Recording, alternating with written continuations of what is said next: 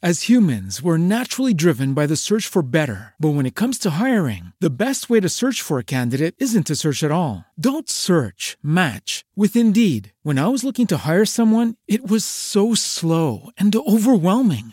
I wish I had used Indeed. If you need to hire, you need Indeed. Indeed is your matching and hiring platform with over 350 million global monthly visitors, according to Indeed data, and a matching engine that helps you find quality candidates fast. Ditch the busy work. Use Indeed for scheduling, screening, and messaging so you can connect with candidates faster. And Indeed doesn't just help you hire faster. 93% of employers agree Indeed delivers the highest quality matches compared to other job sites, according to a recent Indeed survey. And listeners of this show will get a $75 sponsored job credit to get your jobs more visibility at Indeed.com/podcast. That's Indeed.com/podcast. Terms and conditions apply.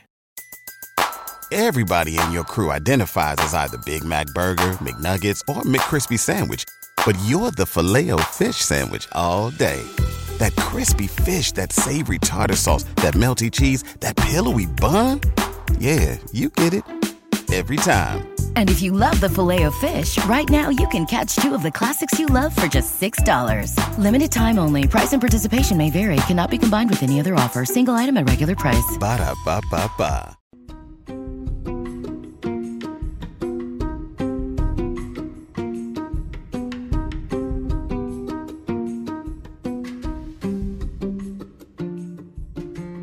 Hello, and welcome to Financials Podcast, Future Rich. I am your host, Barbara Ginty, and I am a CFP, which stands for a Certified Financial Planner. And I am here with my guest today, who is an expert, Robert. Hi, how are you? Hey, thanks so much for having me. I'm doing very well. Yeah, I'm excited to have you. And you are also a podcast host and entrepreneur.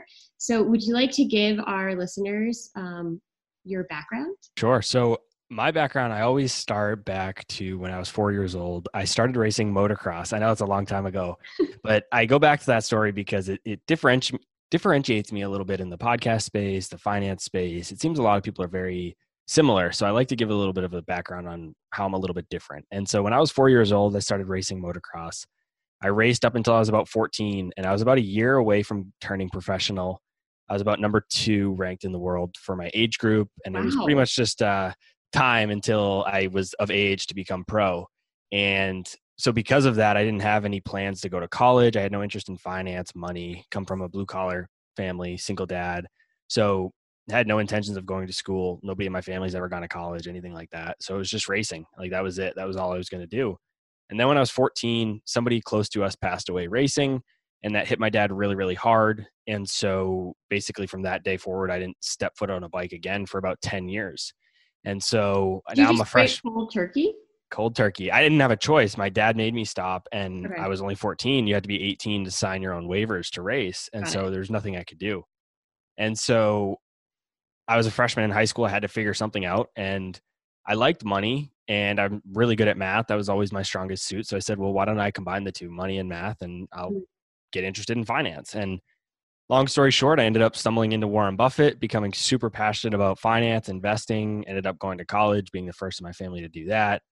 Now I invest in real estate, entrepreneur, host podcasts. And that's how I got to where I am today. I'm glad that you started with all the way back there. And you're back into motocross, right? I am. Yeah. So I bought my first bike after 12 years, like 3 or 4 months ago. Oh, congrats. That's exciting. Well, be careful. Yeah, I'll try. Thank you. And do you want to tell our listeners about your podcast? Yeah. So I host a show called Millennial Investing that is on Wednesdays. And then I also host another show called Real Estate 101, and that drops on Mondays. And so those two shows, on the Millennial Investing show, we help people from 20 to 40 invest their time and money better. Okay. Typically that takes form in the stock market. And it also, we talk a lot about personal finance, because I believe being a good investor, you have to have strong base of personal finance.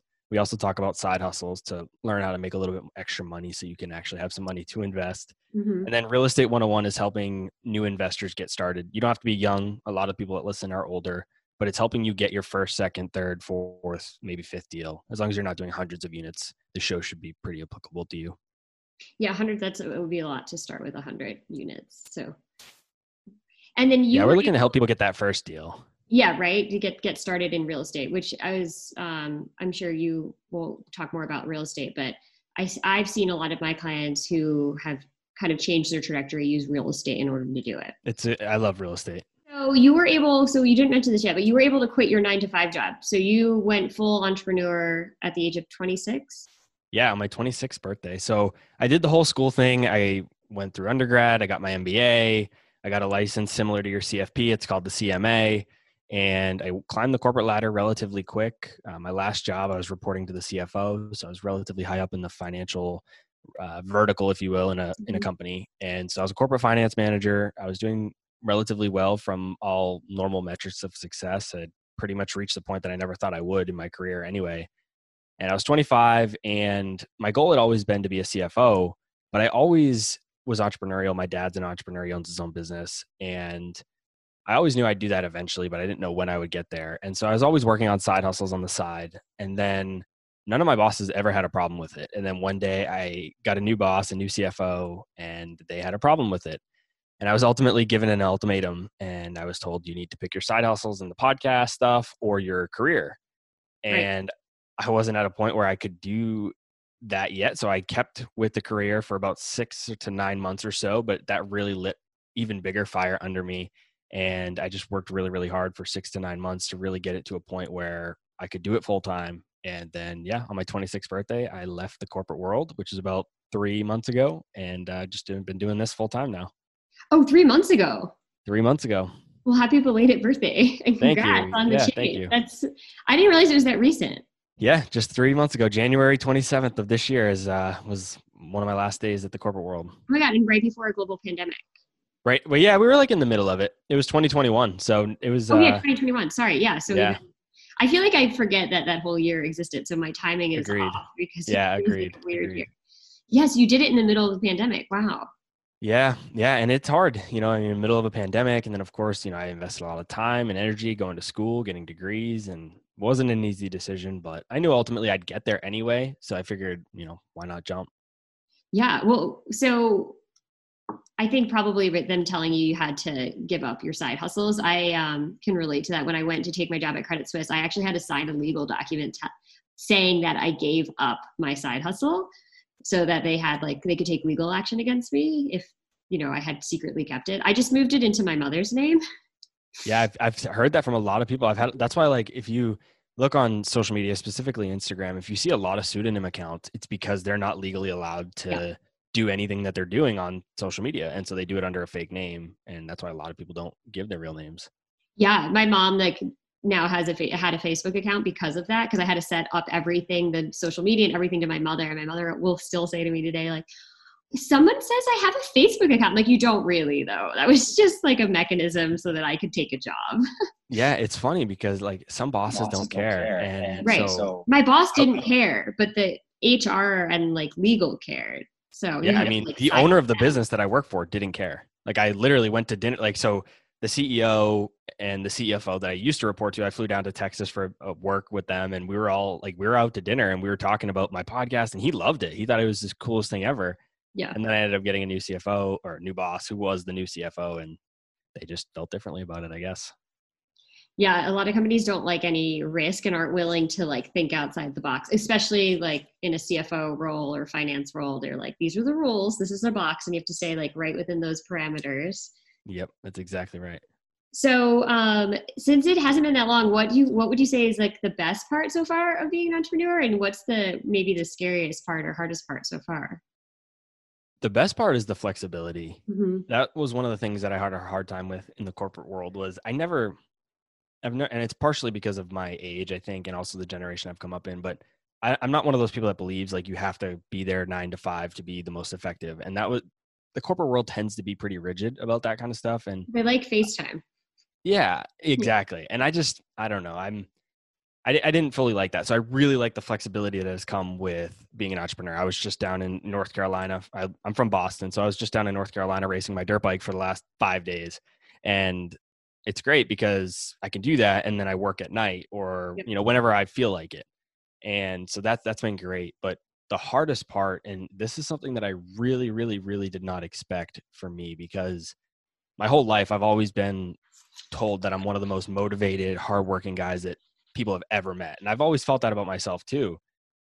And I just have had no motivation. And it's been the weirdest thing, even though like I love what I'm doing. I'm super fulfilled with it. Like I'm not doing something I hate. So it's just been really interesting that I've really, really lacked motivation. And I think it's because there's some value to getting up every day and having to be somewhere and having to get dressed and having to do all these things. And when you don't have that structure, I guess you could call it, is it takes away a lot of motivation. And the other interesting piece to me, and I'm a little bit biased probably because I'm a podcaster, but that aside, because I was a listener before I was an actual host, I used to commute about an hour to work each day. And I didn't realize how much true value I was getting from listening to podcasts and audiobooks. I didn't realize how much motivation that gave me because I'd hear stories from people doing all these amazing things. And that was super motivating to me. And so I don't commute anymore. I roll out of bed and hop to my desk. I mean, we talked about this before the show. Yeah. And so I don't get that piece. I don't really listen to podcasts anymore. And then when I just went down to North Carolina, I had a 14-hour drive. I listened to podcasts the whole time. When I got there, I was so motivated. I had all the motivation back. And so it really, the last couple of days that I've been back, I've been doing a lot of, I guess, self-reflection on, what is going on with my motivation? What do I have to do to get that better? So that's been the hardest part for me. There's goods like the flexibility, but there's also bads. And that's one piece I really didn't expect. Yeah, I think that's interesting. I don't know if you're a very like an extrovert social person, but that was one thing that I had a hard time when I quit my corporate job to own a small business. Because basically me, right?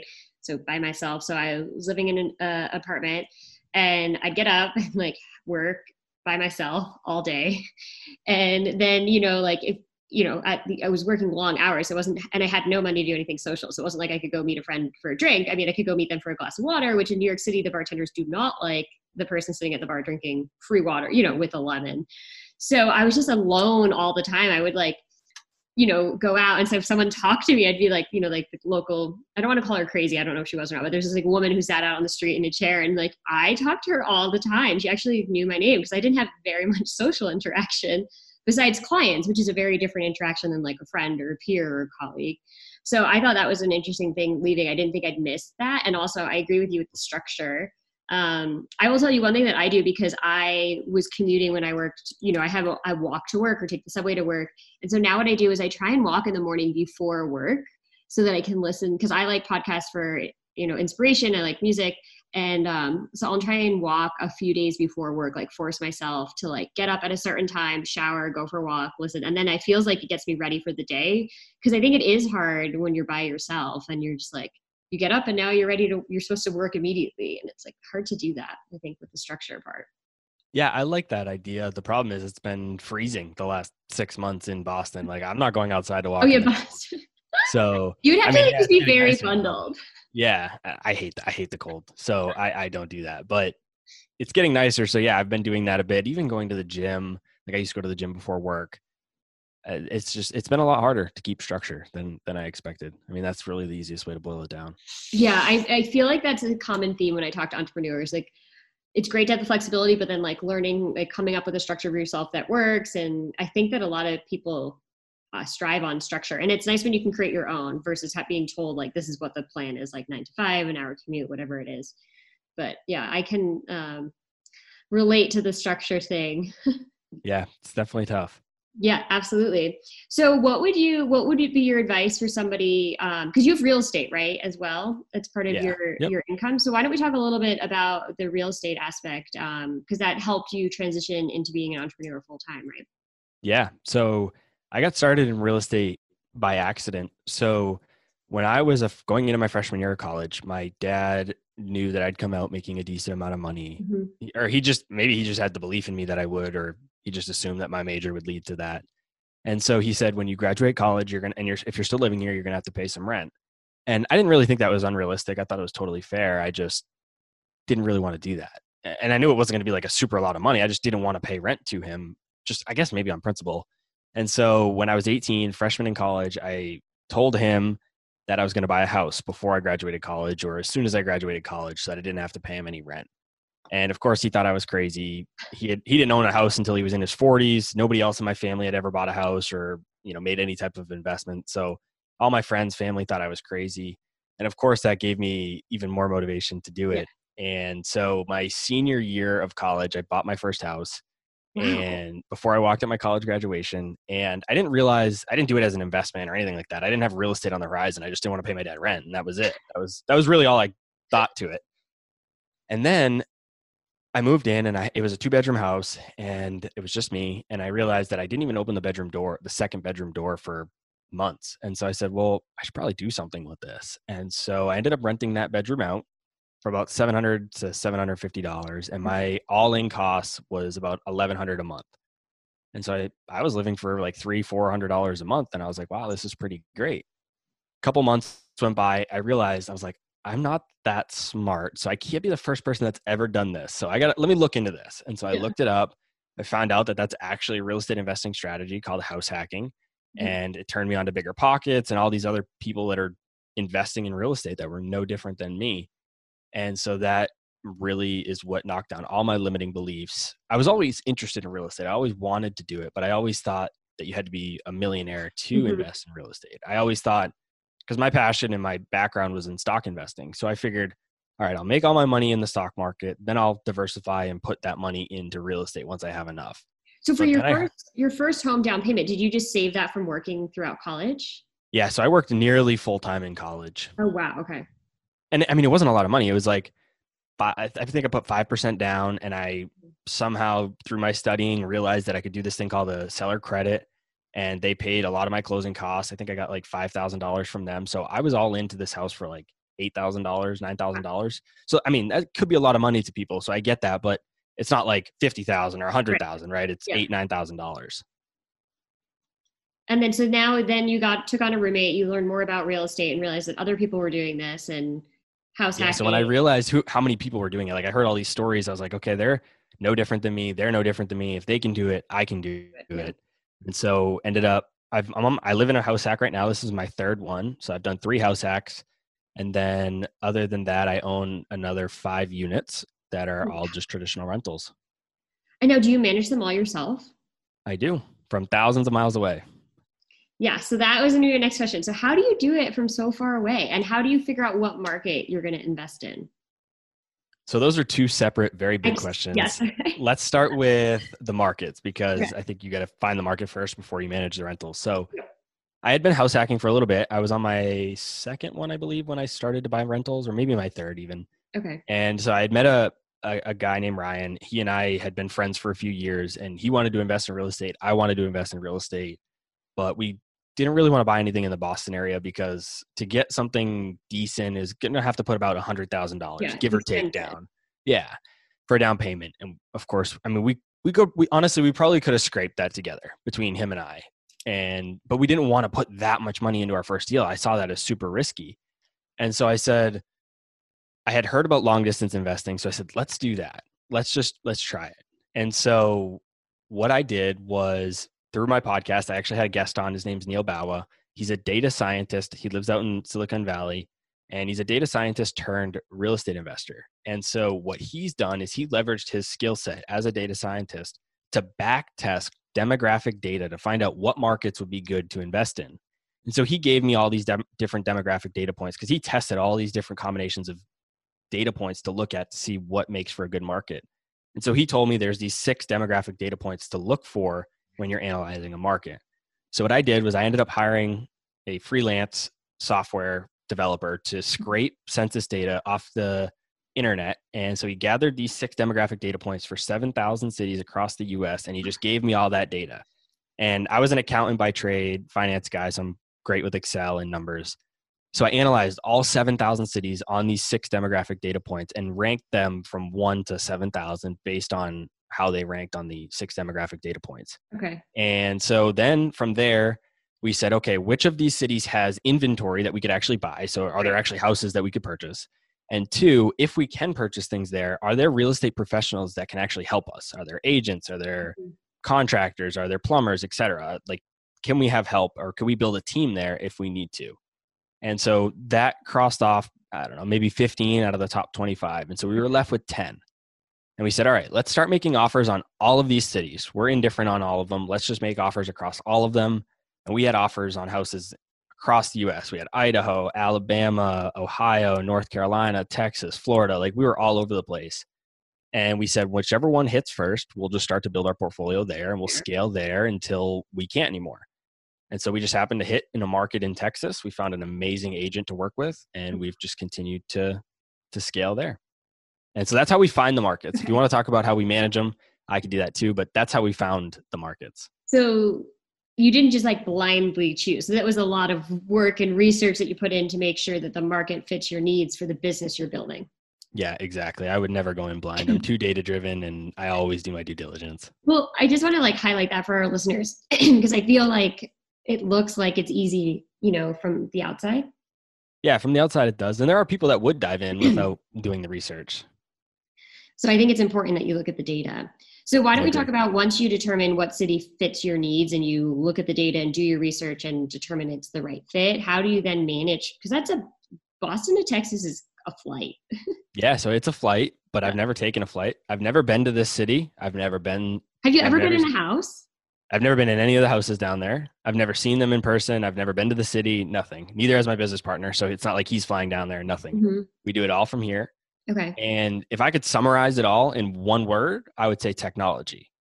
And what I love about this is it forces you to treat your real estate like a business. And so let me explain what I mean by that. Okay. If you purchased a unit right down the street from you, you would likely feel like you need to go there, like you're obligated to go there. Yeah. Whereas when you're buying thousands of miles away, you're forced to think like a business owner and think like an entrepreneur and say, how can I build a process or system around this to really make it? Because I can't go there or I don't want to go there. So what do I need to do? And so for me, the way we manage it is the way we would if it was down the street, because neither of us know, like if people say, well, what if a toilet breaks? And we say, well, I don't know how to fix a toilet. Right. So I'm an accountant, right? So whether it's my next door neighbor or it's 2,000 miles away, I don't know how to fix a toilet. It doesn't matter if I'm looking at it. I could stare at it for hours. I don't know what I'm doing. So I'm going to call a plumber and the plumber is going to come and they're going to take care of it. And it's the same with anything. So if it's 2,000 miles away, it doesn't matter. It's the same as if it was next door. We're going to have a professional that's going to go take care of it for us. And that's it. And so, I recently had a big issue with a property. I happened to be in town when I was there because I have a property in New York, a property in Utah. And do you ever feel like you're at a disadvantage for not being there? Because I feel like I would have been at a disadvantage. It was a massive sewage line problem. And so we had to excavate the entire public street. I had to get city permits. It was an emergency. Nobody could use the toilets in the property. Obviously that's not ideal with 2 units. Holiday time. So like, in the middle of COVID, I don't know if you knew this, there was a blacktop shortage in addition to lumber. We had to dig 15 feet underneath the city streets. So it was just like one of the most expensive. I mean, I could have bought multiple properties in other states for what I spent on a sewage line Band-Aid. So would you ever feel like I felt like if I wasn't there, it would have probably cost me double. I was able to be there and kind of like organize all of the manual labor that had to be done and trade services.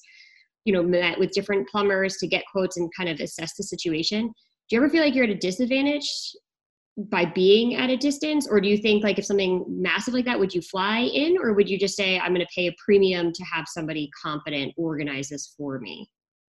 So I think in the short term, you might be at a disadvantage, I guess you could say. But I think in the long term, you're actually at an advantage by being far away. Because like I said, being a business, you force it to be a business. So I think that's why you are long-term at an advantage. But in your case, I guess my question to you is, what value did you provide? I know you said you got all these plumbers together and you talked to all these people, but what I would argue back or play devil's advocate is say, well, I already have a plumber that I know. I've already vetted. I already talked to 20 different plumbers throughout the last year, finding who is the best to do these types of jobs. So I already have them in my phone. Like if I know if I have an issue, I just call them. I know. Like I don't need to quote all these jobs. I know they do fair price. I know they do good work. And I have that for every trade or pretty much anything that would go wrong. So I guess my question to you would be, what value did you provide? If you already have those services in place, I don't see why I would need to be there. Fair. I guess for me, there's a housing boom up there. And so the only way to get my plumber, who's usually my plumber's attention, is I went to his office and waited till he got there. And I was like, this is an emergency and I need you down the street like tonight. And I went there with a bottle of wine and a gift certificate to be like, please prioritize my property over all the other properties. So So one of the ways that I've combated that is, like I said, my agent that we use down there, he is an absolute rock star. We could not do what we do without him. And so we kind of like, we got all these relationships through him because he's an investor. So we said, okay, who do you use for all these things? And we've built relationships with people over the time now, because once he's given it to us, we just work with them directly. But once we've had those contacts, they know that if they don't take care of us, one, we're not going to use them for any other properties. And two, that'll get back to our agent. So we own 5 properties. He owns another probably, I don't know, 10 or 12. Right. And they got almost 20 properties right there that they have that they can service. And so they know that they're going to miss out on business. And so we have a little bit of weight that we can throw around. I would say you probably have more weight than me, right? Having a 2-unit property. But yeah, I guess I didn't have to be there. I guess it gave me peace of mind that if I was going to be writing that check for that, it ran over $25,000 just to. Yeah, that is a lot for sure. Yeah. So it wasn't like a $2,000 fix. I've had other plumbing issues, but so I'm interested in that aspect of it because investing in real estate has made me nervous for the amount of money I spent on this property. So like that was just one fix I ran into.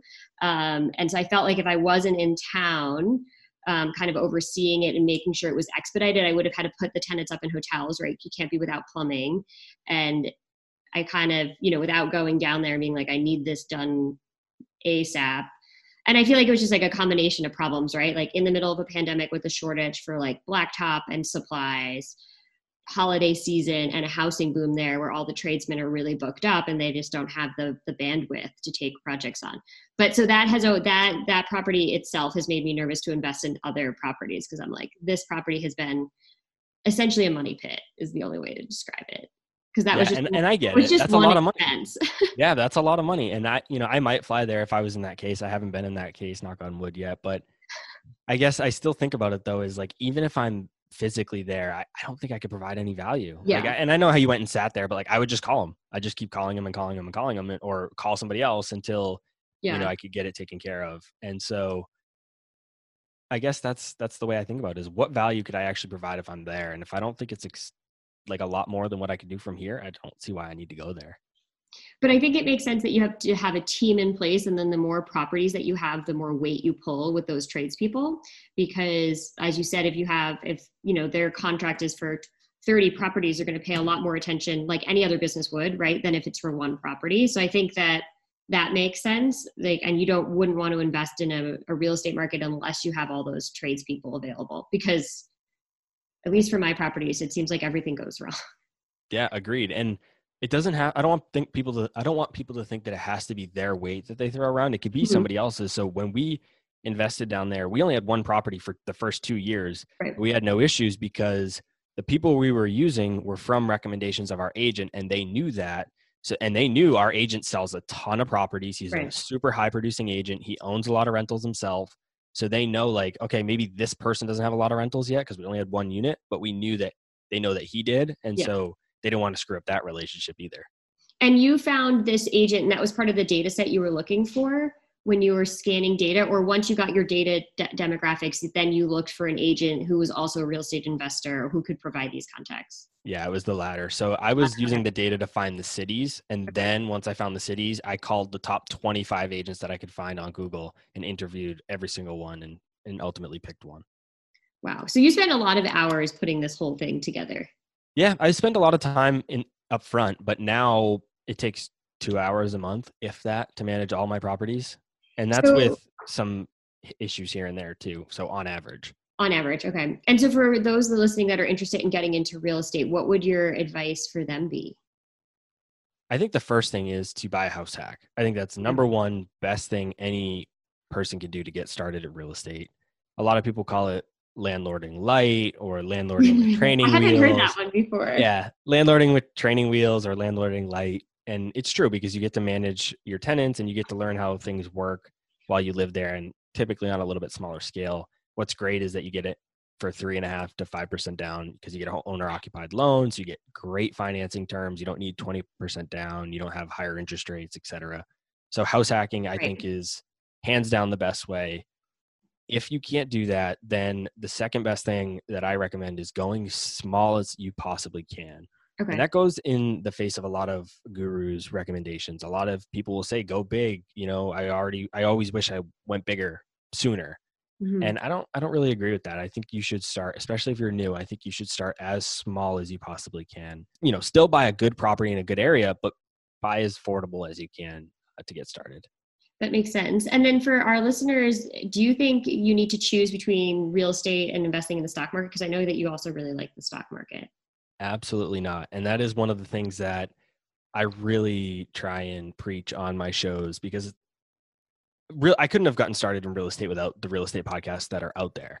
Mhm. But one of the things that turned me off to a lot of them, and I still listen to them, but one of the things I didn't like is that a lot of the real estate podcasts are just real estate only. Like, that's the only thing you should ever do. That's the only asset class I believe in. And I don't think that's true. I think everybody should have some allocation to both. Some people should be weighted, more to one way or the other. Maybe it's not physical real estate. Maybe it's REITs. Maybe you do passive investing through syndications or some sort of other, like equity crowdfunding. There's so many different ways, but I don't think it's fair for these people to say that it's only real estate. And you don't really seem to hear that in stocks. You don't hear people say it's only stocks. So it seems to be a real estate thing only. Yeah, it's interesting. I'm going to have a guest on who's like pretty anti Wall Street, and it's just like all real estate, which is great. So I think it'll be an interesting perspective. But yeah, you don't hear that as much on the like investing shows. Most people say there's like multiple ways to do it, multiple asset classes, real estate being a good addition to your portfolio. But yeah, I do agree. It seems like on the real estate shows, some of them say like just real estate. That's the only way. Yep, it seems to be. I don't know why I don't know is. why. Yeah, if I figure it out, I will let you know. Yeah, I will. I'll do the same. I still wonder to this day, 3, 4, 5 years later. So let's wrap it up with, what is your personal finance, your favorite personal finance book? Like, if you had to give one book to read. Probably The Richest Man in Babylon. Oh, okay. We haven't gotten that one yet. Yeah, probably The Richest Man in Babylon. Perfect. Okay. And so where can our listeners find you? I feel like they should definitely check out your show. You have the 2 episodes, the investing and the real estate. But what is the best way for them to find you? Yeah, that's the best way to find me. Just go into your favorite podcast app, search Millennial Investing or Real Estate 101. You'll see my face as a caricature sketch thing pop up, and feel free to listen to the shows. I'm also on Instagram. My username is @TheRobertLeonard. I'm active on there as well, and those are the best places to find me. Perfect. And we'll link everything on the show. So thank you so much for coming on.